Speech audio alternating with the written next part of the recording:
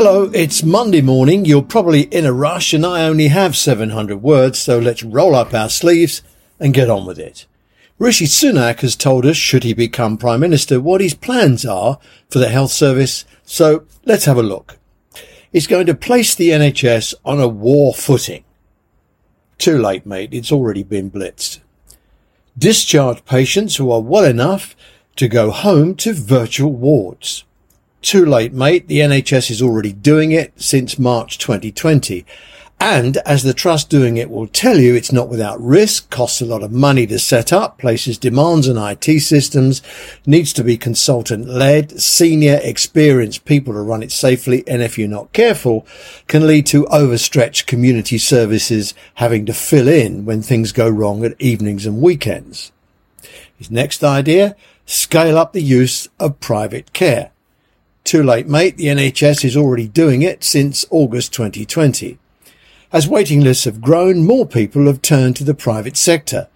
NHS work is done at tariff. Private hospital, private payers treatment for the average punter is done at premium prices, and that gives them a better margin. They don't want the NHS work. The private sector is concentrated 60% in the London area, relies on NHS surgeons, anaesthetists and others working weekends and evenings, and whilst the private sector has post-op recovery rooms, few have ITU. That means if things go seriously wrong, like the rest of us, they have to phone 999 for an ambulance, as they did nearly 600 times last year, and we know how long that can take. Next, access to a GP will be via 111, who will direct them to a GP or other service. Too late, mate. The NHS is already doing it since April 2020.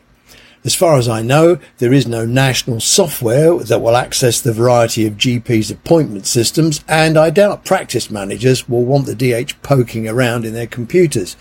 And who will be the data guardian? Anyway, it won't create more hours in the day, and that means it won't create more appointments.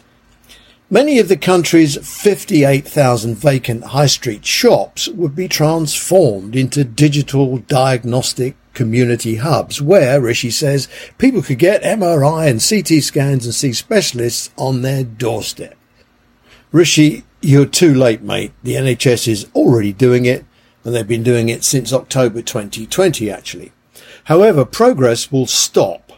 Why? Because the pay review body awarded the NHS across the board a 4.5% uplift, only 3% of which is funded by the Treasury.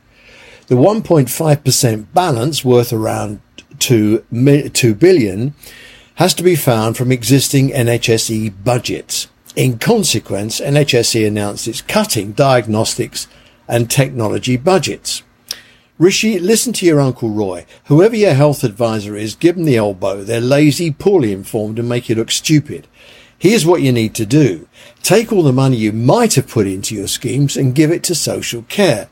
If you must have a wartime motif, ask them to recruit and train an army of carers.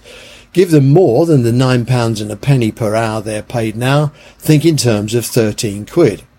Also, steal Liz Truss's idea to give mums and dads tax breaks to look after kids at home and extend it to looking after elderly relatives. They do it in Germany, and it works. When social care functions properly, capacity problems disappear. With beds freed up, patients can be moved through A&E and ambulance queues disappear. No virtual wards required. People can be looked after safely in the right place, not in an electronic no man's land. Elective care beds, now being used for overspill medical patients, become free to be used by elective patients. Waiting lists come down. In-house diagnostic kit and workforce can be used in real time, not sometime in the high street.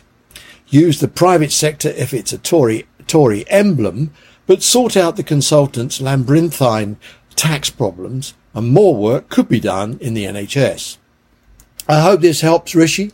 If you need any more ideas, I'm available, and so are the 1.3 million experts working in the NHS. Just ask before it's too late, mate.